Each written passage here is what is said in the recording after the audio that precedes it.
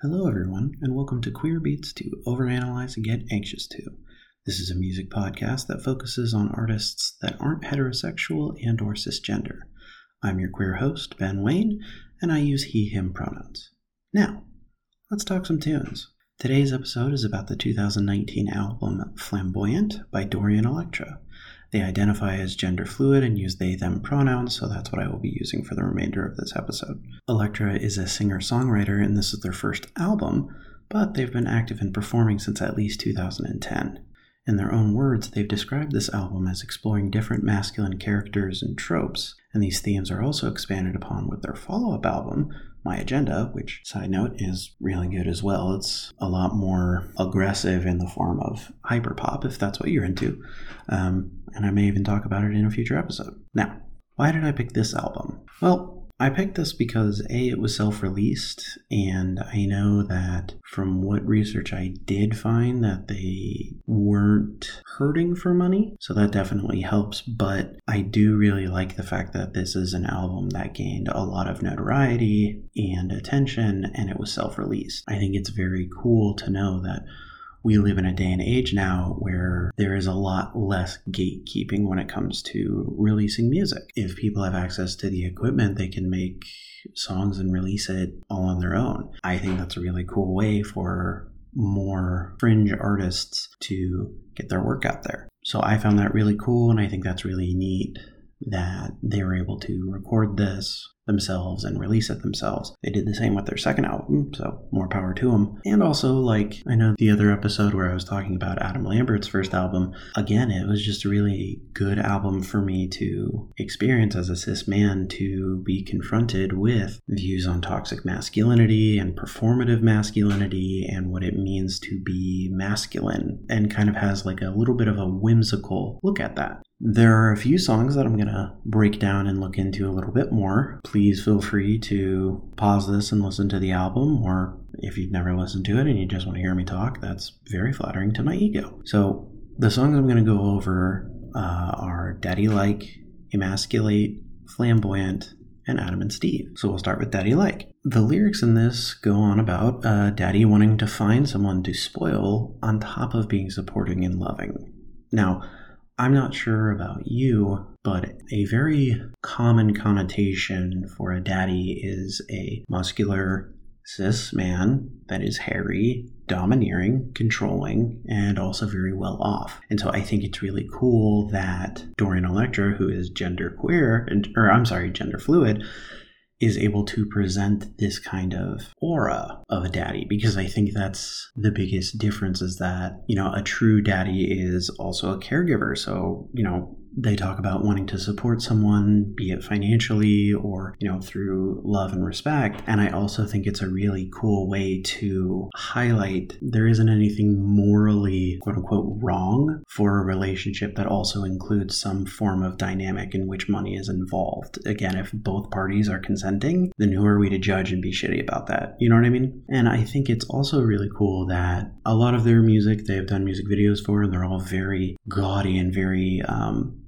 flamboyant, which is very cool. And so I encourage you to look at their videos after this or before this, or you can pause me right now and do it. That's totally fine. I like that, they're not trying to be anything other than the gender fluid person they are, meaning that with this song in particular, they're showing that a daddy can have, a slimmer frame, can be less hairy, can be less, quote unquote, intimidating, but still have that presence of consensual power and support. And I think that's I just think it's really impactful for a lot of queer people to see that regardless of how you identify, I think personally, daddy can be much more of a umbrella term, and however you want to use it. Like, what does daddy mean to you? What is a daddy to you?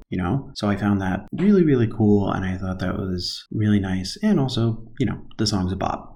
Next up, we have the song that's directly after that on the album called Emasculate. Now, this takes on the view of toxic masculinity in the form of the person themselves being the victim of this. I think it's a really interesting way to look at it because it's all internal and not external, not like, oh yeah, society's bad and made me this way. It's more of just like the narrator feels trapped in their own conditioning that they have.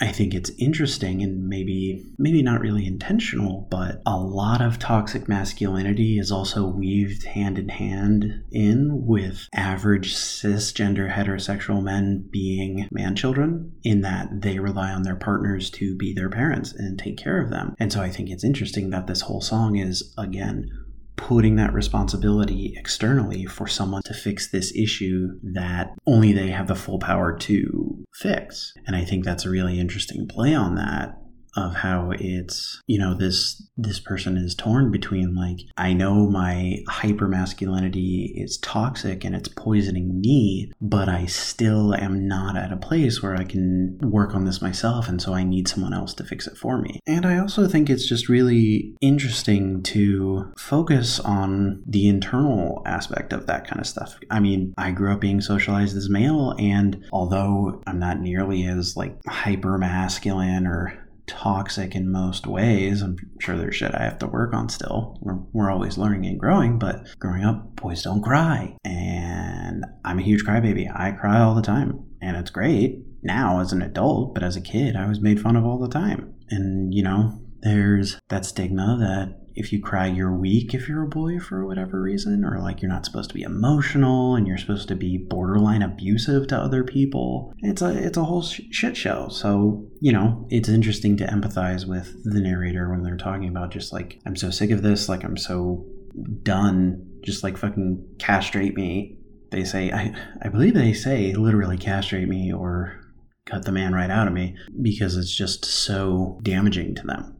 The next song is Flamboyant. I think this is a wonderful song that is a celebration of queer identity. And I mean specifically queer identity, not cis gay identity, meaning that I feel like this song is very blatant in the way that it embraces both the feminine and the masculine forms of how people can express themselves. Almost like, I don't want to say anthem because that seems kind of cheesy, but it's just a very powerful song that's just unapologetic. Like they open the song saying they're a very flammable guy. That has been used in the past as a derogatory term to call, I'm using air quotes here, overly feminine gay men as flamers. And here's Dorian Electra just going straight up like, yeah, I am a flamer and I'm totally fine with it. I love the lyric in particular of no taste for subtlety and no time for restraint, because it directly calls out the faux supporters that are okay with non-hetero people as long as they don't express their identity too much. God forbid someone be too gay or too queer or too lesbian or too trans or too non-binary or too anything that's not cis or hetero. And so I just like that it's, in a way, a call to action of, no, I'm not going to be subtle. I'm not going to be restrained by being who I am. If this is what makes me feel good, this is what I'm going to do. The chorus of I'm flamboyant, I go all the way. It's just like, yeah, go all the way, go as wild as you want. If it makes you feel good and makes you feel happy in your own body. And I also think it's really interesting, that lyric of the no taste for subtlety and no time for restraint, because, it's obscene or wrong, and again, air quotes and heavy sarcasm, when a non-heterosexual person expresses any feelings of affection towards another non-heterosexual person or non-cis person. Straight people are able to kiss, make out in public, hold hands, hug, cuddle, do whatever they want. But somehow them doing that is not, that's subtle and that's okay.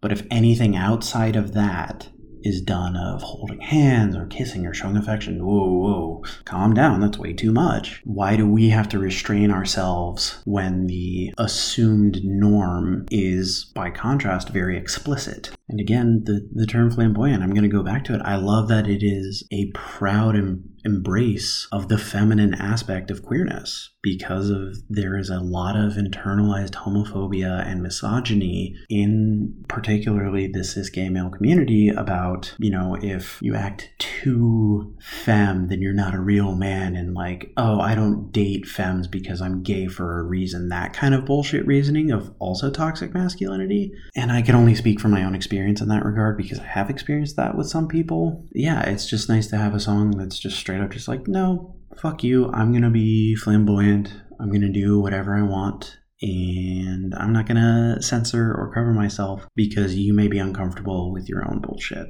That's just really nice. And the last song that I'm going to look into is Adam and Steve, which is a beautiful challenge to the belief held by many that anyone outside of the gender binary and or don't identify as heterosexual are not truly God's children. I would not be surprised if you are familiar with the anti-LGBTQIA protests of it's Adam and Eve, not Adam and Steve, which who cares? Like, just because Eve is traditionally like a feminine name, like maybe Eve in the garden didn't identify as female. Like, did they even have that concept of male and female when they were created, supposedly? I don't know. I'm not as versed in religion, but I do really like that it's kind of using that phrase and charging it with more emotional power, because Dorian Electra also weaves in with the chorus of, and God made me, and he loves me, and he loves me, and they repeat that because that is on a lot of religious merch and on a lot of songs and albums of, well, God made me, God made you in his image, and God's wonderful, and you are God's creation and perfect. So then by that logic, doesn't that mean that everyone who exists as they are loved and a perfect creation? Like, I fail to see how they don't see a disconnect. I also like that at one point they bring up how people can obsess over the non-issue of queerness and shed light that often when people are so anti-LGBTQIA+, they're probably projecting their own shit onto you because you are expressing something that either they hate, they don't understand, or they never want to address. And so, we become the targets. I think it's just really powerful that the narrator is challenging those, I'm assuming Christians, again, not super into a lot of religion. If you believe it, cool. But I think the direct challenge at the hypocrisy of that, of these people are claiming they follow God and follow these beliefs of love, but then call anyone who doesn't fit into their very narrow worldview of what a person is, quote unquote, supposed to be, then that person is an abomination, and how that is a logical fallacy and it doesn't really make any sense. Maybe I'm reading too much into that, but then again, that's what this podcast is about. Me rambling about music. I also think that the production on this album is really good. It's a really cool blend of... The thought of Mozart comes to mind because at one point at the beginning of Flamboyant, they play a little piano ditty that just makes me think of Mozart. I think I read somewhere that some people are identifying a few songs on this album as like Baroque pop, which I don't really know fully what that means. I understand like how it's hyper pop in the sense of like it's aggressive and the songs are shorter most of the time and it kind of plays with different genres within the same song. And yeah, I think if this has piqued your interest, I strongly recommend you check out the album and their videos because their videos are amazing. They're very flashy, and I haven't even had a chance to touch on the fact that like Dorian Electra openly shows their body without a binder, without anything to compress their chest. They fully are just like, this is my body and I don't identify as male or female, so fuck your gender norms. I'm going to dress who I want and I'm going to show what I want, which I think is really cool. So yeah, if you're looking for that kind of representation or just something to check out, I highly recommend you do it. And if you like the videos, if you thought they were really intense, if they made you uncomfortable or whatever, feel free to reach out to me. Now it's time for me to wrap it up. Thank you so much for listening, and please feel free to reach out with your own interpretations, opinions, or queer music recommendations. I always welcome recommendations. You can reach me on Twitter at QueerBeats. I'm also on Instagram as QueerBeatsPodcast, or you can send me an email to queerbeatspodcast@gmail.com. I hope you have a great day and you keep those positive vibes going. Take care.